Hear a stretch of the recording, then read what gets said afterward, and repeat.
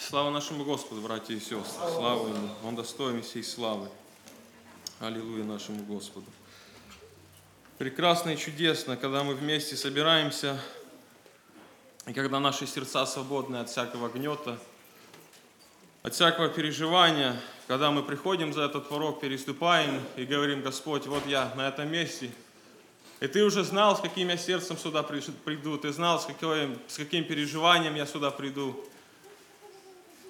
И Господь, я верю, Он ожидает от каждого из нас сегодня просто в простоте открыть свои сердца, братья и сестры, потому что, как уже было сказано, Он уже все знает, но Он сегодня желает, чтобы мы все то, что принесли сегодня на это место, мы Ему это еще раз сказали, потому что, братья и сестры, никто, кроме Господа, вас не поймет, и никто, кроме Господа, вам не поможет, дорогие мои. Да благословит каждого из нас Господь, чтобы в этом новом году в нашей жизни мы то, что не могли оставить или победить в прошедшем году, чтобы в этом году мы с Божьей помощью, с надеждой лишь только на Него, могли оставить это и следовать следом за нашим Господом. Слава нашему Господу, братья и сестры.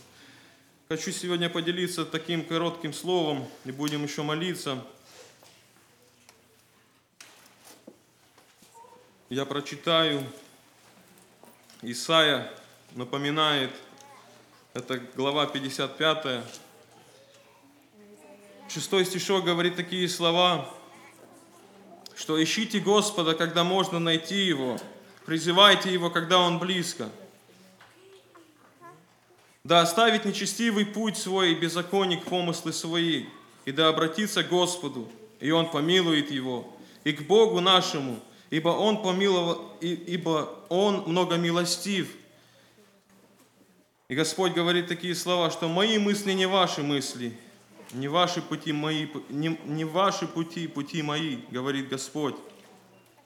Но как небо выше земли, так пути мои выше путей ваших, и мысли мои ваши, и мысли мои выше мыслей ваших. Как дождь и снег не сходит с неба и туда не возвращается, но напояет землю и делает ее способную рождать, и возвращает, чтобы она давала семя тому, кто сеет, и хлеб тому, кто ест. Итак, и слово мое, которое исходит из уст моих, оно не возвращается ко мне тщетным, но исполняет то, что мне угодно, и совершает то, для чего я послал его. Слава нашему Господу, братья и сестры. Слово Божие еще раз нам напоминает, и Исаия говорит, что Господь через этого брата-помазанника, можно сказать, в свое время напоминал израильскому народу, чтобы народ Божий не забывал, что Господь сделал для них, когда Он вывел их из Египта, сколько много Он за них заботился. Но мы видим в Писании, насколько этот народ, он просто пренебрегал всем тем, что Бог делал для них все эти года, можно сказать, вывел из рабства, оберегал от всяких нападений злых людей, от всяких этих племен, которые пытались каким-то образом всегда овладевать тем благословением, которое у них было. И мы видим, что здесь напоминается им, что ищите Господа, братья и сестры. Этот народ по какой-то причине, я могу сказать даже своими такими сегодня сказать так, что народ, он просто перестал ценить тем драгоценным Божьим благословением, которое они привыкли ежедневно видеть в своей жизни, братья и сестры. И сегодня, как бы хотелось, чтобы и мы не были, знаете, в этом числе, как этот израильский народ, чтобы мы не забыли, чтобы мы не забыли и не стали пренебрегать вот этим живым словом, которое сегодня мы, можно сказать, почти можем каждый день слушать в нашей жизни. Проповеди, песнопения, стихотворения. И говорится, что кто будет искать это Слово Божие, тот получит ту совершенную радость в своей жизни, братья и сестры, в своем сердце приобретет этот мир и покой. Но всегда находились эти люди, которые, знаете, они пренебрегают этим Словом Божьим, братья и сестры. И сегодня к нам оно обращается и напоминается нам, чтобы в этом новом году, братья и сестры, как бы хотелось, чтобы мы сегодня пересмотрели еще раз себя, чтобы мы умолили лицо Божие настолько, чтобы Он сегодня показал нас не так, как мы себя сегодня видим, потому что себя можно видеть, знаете, с различных сторон. Человек себя может лелеять, человек себя может и гнобить, человек себя может покрывать. Но Господь говорит, что Его мысли – это не наши мысли, братья и сестры. Так как Господь на нас смотрит, это не значит, что в нашей жизни, знаете, все прекрасно. И мы, может, себя говорим, что Господь, у меня вроде бы все хорошо. Я хожу сегодня на служение. Я сегодня даже здесь, на этом молитвенном служении. Вроде бы все нормально. Вроде бы не пью, не курю, не обманываю. Но все равно порой часто этого недостаточно, братья и сестры, потому что, живя здесь на этой земле, мы видим Слово Божие, оно было обращено к израильскому народу. И сегодня таким же образом это Слово обращается к нам. Мы люди во плоти, и нет никого, кто бы не согрешил. Никто из нас не совершенен, знаете, и мы сегодня находимся на этом пути, следуя за нашим Господом. И Господь говорит, что ищите меня, когда я близко, ищите меня, когда время благоприятное, ищите меня, когда у вас все есть. Потому что когда вот это все происходит, моменты в нашей жизни, когда Господь близко, когда у нас все есть, по какой-то причине мы не ищем Его. По какой-то причине, знаете, порой бывает нам лень искать Его. Потому что мы привыкли. Мы привыкли к этому Слову. Мы привыкли, знаете, к этим красивым проповедям, которые так часто гладят нас по головке. Но, знаете, как бы хотелось, чтобы мы сегодня взглянули на себя Божьими глазами. Чтобы Господь хоть на мгновение показал каждого из нас, как Он на нас смотрит, дорогой брат и сестра, как Он тебя сегодня видит, находясь на этом месте. Что бы еще Господь хотел изменить в моей или твоей душе, дорогой брат и сестра, в наших сердцах. И в Слове Божьем еще написано, что Господь, были моменты, когда Он удивлялся вере людей, братья и сестры. Мое такое пожелание, чтобы мы в этом новом году, мы удивили Господа своей верой, братья и сестры, чтобы мы сегодня Его удивили своими делами, своими поступками. И я не говорю своими земными делами, но своими делами, христианскими делами, братья и сестры, своими христианскими поступками, чтобы наши мысли, они сегодня были чисты и светлы пред Господом. Потому что наша жизнь, она как пар, Слово Божие говорит, на малое время дана для нас. И я верю, это от каждого из нас зависит, насколько сегодня мы приложим то усилие, чтобы сегодня восхитить то, что Господь обещает для каждого из нас, как Он однажды обещал израильскому народу. Но этот народ остается все равно Божьим народом. И Господь дал нам такую возможность. И мы, как эта дикая маслина, знаете, привитая к этому виноградному, как наш Господь Иисус привил нас, Он нашел нас, Он дал нам открыл нам то великое и недоступное, которое мы, как язычники, мы не заслуживаем. Но Господь сказал, что есть у меня те, которые не преклонили колено свои пред валом, да? Мы помним, как Илья думал, что он один остался.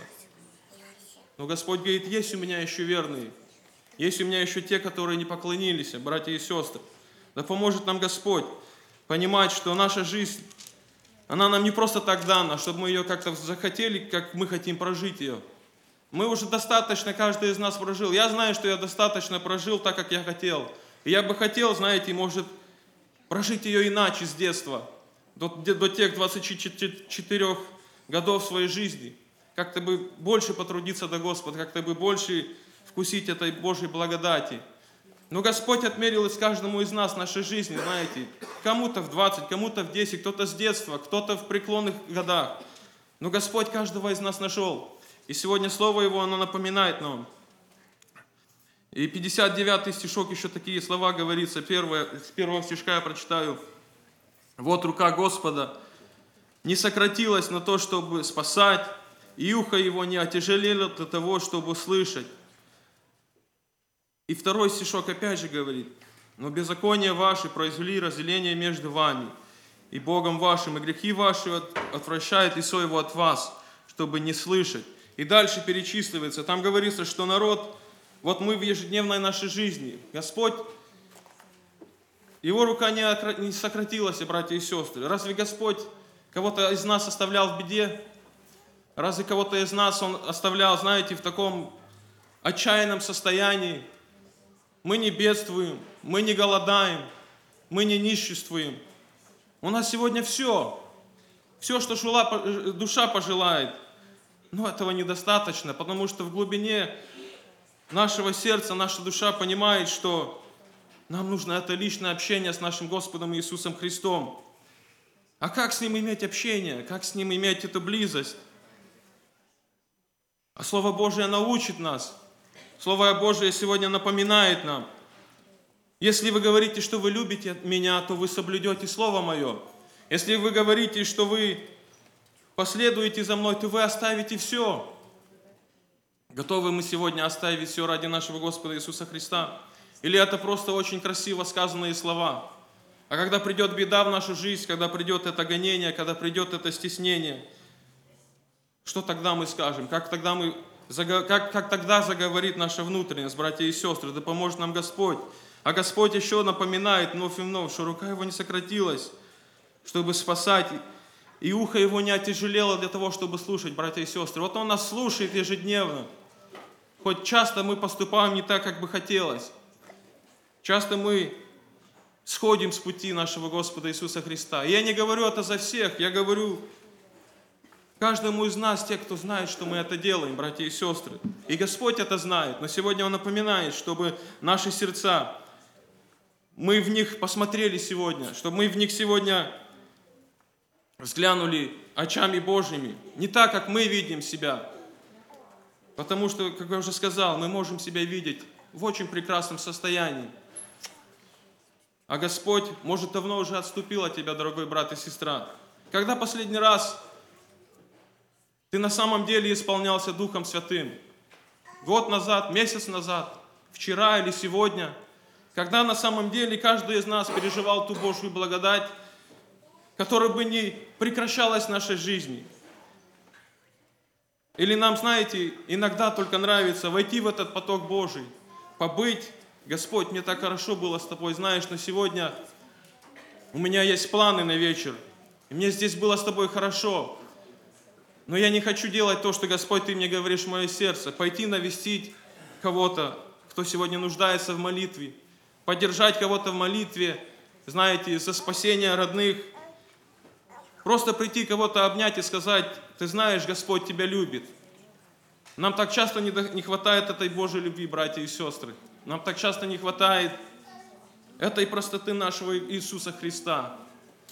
Потому что мы забываем, откуда мы не спали. И Господь говорит покаяться сегодня. Сегодня говорит моему сердцу и каждому из нас, те, которые знают, что мы ослабели на пути, чтобы мы еще раз посмотрели на себя глазами нашего Господа Иисуса Христа, чтобы мы себя взвесили на Его весах, пока еще есть возможность это сделать. Потому что когда придет Господь, она может уже быть очень больно, очень печально, когда Господь начинает взвешивать, братья и сестры. Тогда уже стает намного труднее. Но Господь из любви Своей, из милости Своей все равно простирает свою руку. А как бы хотелось сегодня добровольно прийти, Господь, склонить колени пред Тобою, прославить Тебя так, как Ты этого достоин. А наш Господь достоин всей славы, братья и сестры. Он сегодня желает, чтобы наши сердца сегодня были не в стеснении. Как часто мы вот приходим и вот становимся на молитву и понимаем, что есть барьер какой-то. И мы бьем, знаете, эту стену, мы пытаемся ее проломить. И часто мы ее проламываем, часто мы проходим, часто мы соединяемся с Господом. Но как бы хотелось, чтобы, знаете, не было вот этого постоянного борения. Хотя всякие ситуации бывают. Но как бы хотелось, чтобы вот пришел на молитву сюда, склонил колени и пережил Божие присутствие. Пришел домой, склонил колени и дома пережил Божие присутствие. Сел в машину утром, завел машину, склонил голову, помолился, и там пережил Божие присутствие. Ходишь на работе, в школе, в колледже, где бы ты ни был, дорогой брат и сестра, и ты ощущал руку Божию на себе, чтобы нам не было стыдно, когда кто-то что-то говорит не так о Боге, когда кто-то говорит не так о Слове Божьем, когда мы видим беззаконие, и мы отворачиваемся, потому что нам, к сожалению, стыдно. И мы не можем противостоять злу. Как Слово Божие говорит, противостаньте дьяволу, и он убежит. А чтобы сегодня противостоять дьяволу, сегодня нужно ходить в духе и в истине. Чтобы ходить в духе и в истине, нужно соблюдать это Слово. И это Слово не тяжкое, Слово Божие говорит. Господь говорит, что Слово Ему, оно не тяжкое.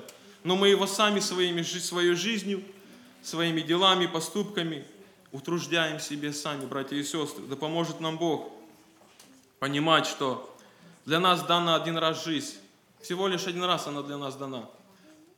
И это зависит от тебя, как ты ее хочешь сегодня прожить в этом новом году. Как ты хочешь в этом году удивить Господа? Добрыми делами? Или теми же старыми делами, которые, может, были в прошлом году, и все остальные годы, которые следуют за тобой до этого Нового года? Как ты сегодня хочешь удивить Господа? Чтобы Он посмотрел на тебя и сказал, вот это мой сын и это моя дочь, который соблюдает Слово Мое, который любит меня, который на самом деле живет так, как Слово Божие, как Слово Мое говорит. Или мы просто это говорим, но мы не живем и близко не так, как это Слово Божие сегодня учит нас. Да поможет нам, дорогие братья и сестры, сегодня Господь. Когда мы собираемся вместе, как Слово Божие говорит, где вас двое или трое собраны во имя Мое, то я посреди вас. И чтобы мы ощущали нашего Господа посреди нас, братья и сестры. Вот такое сегодня мое желание. И я верю, это каждого из вас желание. Чтобы мы, приходя и собираясь вместе, переживали эту Божью руку на себе. Переживали это благословение, которое Господь сегодня готов на нас излить. Но это зависит от каждого из нас. Насколько ты сегодня готов открыть свое сердце, насколько ты сегодня готов оставить все то, что тяготит тебя, насколько ты сегодня готов пожертвовать собой для своего Господа Иисуса Христа, как Он однажды пожертвовал свою жизнь за каждого из нас, братья и сестры. А Он отдал себя в целости полностью. Он отдал себя на это поругание, Он отдал себя на эту жертву, чтобы однажды я мог здесь сегодня стоять и говорить это слово. Я часто говорил, что я ни капли в своей жизни не заслужил, чтобы, знаете, вообще выйти и говорить Слово Божие. Но мне нравится, как Павел говорит, что уже не я живу, но живет во мне Господь. И то, что Господь творит, оно совершенное, оно новое, оно нечеловеческое, братья и сестры. Если бы мне вот такие слова сказали 20 лет назад, я бы посмеялся бы такому человеку в лицо. Хотя в глубине души я знал, что есть Бог. Но не переживал на самом деле Бога в своей жизни. Дорогой брат и сестра, насколько ты сегодня хочешь переживать Бога в своей жизни? Не просто говорить, что я знаю Бога, но не переживая Его. Но настолько сегодня зависит от нас, сколько мы приложим усилия, чтобы взыскать Его, чтобы в нашей жизни иметь эту близость с Ним. Я верю, настолько Господь будет открываться для нас, дорогие мои братья и сестры. У нас много различных переживаний. Мы молимся, мы понимаем, что вот мы молимся за наших родных. И мы часто видим, я не знаю, как вы, но были такие моменты, когда я молился за брата своего. И каждый из вас может даже такое подтвердить. Вот ты молишься, и казалось бы, он не лучше становится, а все хуже. Вот он еще вот просто, он просто падает на дно. И ты понимаешь, что или перестать молиться, или больше усилить молитву. И знаете, один раз я был на молитве, и я никому ничего не говорил, я просто пришел на молитву, я просто склонил колени, это будучи, я поехал как раз брата навестил, это было несколько лет назад. Я приехал после того, как я навестил его, я приехал на молитвенное служение, я успел, приехал, я просто молился. Я не просил Господа, чтобы Господь освободил брата моего из тюрьмы. Я просто говорил: Господь, да будет воля Твоя, чтобы Господь, Ты просто коснулся из сердца его, вот как сегодня каждый из нас молится, чтобы Господь просто коснулся сердца, чтобы Он показал Тем, кто сегодня находится в этой тьме, этот истинный свет, чтобы они могли найти его, чтобы они могли пережить его в своей жизни. И когда я молился, ко мне подошел один из братьев, и он говорит: я вижу такое видение, вот за ту душу, которую ты молишься, то, что ты думаешь, оно не будет с ним. А я переживал за него, потому что моему брату грозило очень много лет тюрьмы, братья и сестры. И там было твердое подтверждение тому, что это он сделал это. И буквально после той молитвы прошло месяц, может даже чуть меньше. И когда был суд, я это просто говорю для того, чтобы сегодня, кто из вас молится, чтобы ваши руки не опускались. Я продолжал молиться, братья и сестры. И когда этот день наступил, был суд, знаете, Господь так сделал, что мы вообще я себе никогда не представлял. Я знал, что мой брат будет сидеть. Но Господь так сделал, что его просто в тот же самый день отпустили. Слава Господу, братья и сестры. Я помню, что мой брат встал, он руки поднял и сказал: слава Богу, есть Бог живой. Братья и сестры, есть Бог живой, аллилуйя Ему. Да поможет нам Господь, братья и сестры, сегодня держаться во нашего Господа, потому что Слово Его, оно не тщетно сказано, оно не напрасно. Оно, если сказано, то оно сделает свою работу. Нам просто нужно сегодня открыть свои черствые сердца, чтобы дать этому Слову действовать в нас, чтобы это Слово действовало через нас, удалить этот страх, удалить это сомнение, удалить это неверие, которое сегодня угнетает многих из нас, братья и сестры. Что происходит с человеком, когда человек, находящийся в страхе, он находится в мучении? Да поможет нам сегодня Господь удалиться от этого страха, удалиться от этого сомнения, удалиться от всего того, что сегодня смущает твою или мою душу, дорогой брат и сестра. У нас есть Бог всемогущий, который совершенный, который есть Творец творцов, Господь господствующих. И если мы будем с Ним, то Он всегда придет вовремя, братья и сестры. Он всегда придет вовремя, даже когда ты не ожидаешь этого, когда ты уже себе настолько настроил в голове, что будет так и так, а Господь приходит, Он разрушает это все и говорит: будет то, что я определил, не то, что ты себе настроил в голове, дорогой брат и сестра. Да поможет нам Господь. Я прочитаю еще одно место, и мы будем молиться, чтобы в этом новом году, братья и сестры, мы начали эту жизнь с удивлением, чтобы мы удивляли нашего Господа, чтобы мы радовали нашего Господа, чтобы это Слово, оно было живым и действием в нашей жизни. Это притчи. Здесь такие очень интересные, прекрасные слова написаны. Глава 4, 20 стишок, я прочитаю, говорит такие слова: «Сын мой, и можно сказать, дочь моя, словам моим внимай, и кричам моим преклони ухо твое». Господь говорит: преклони ухо твое к словам моим.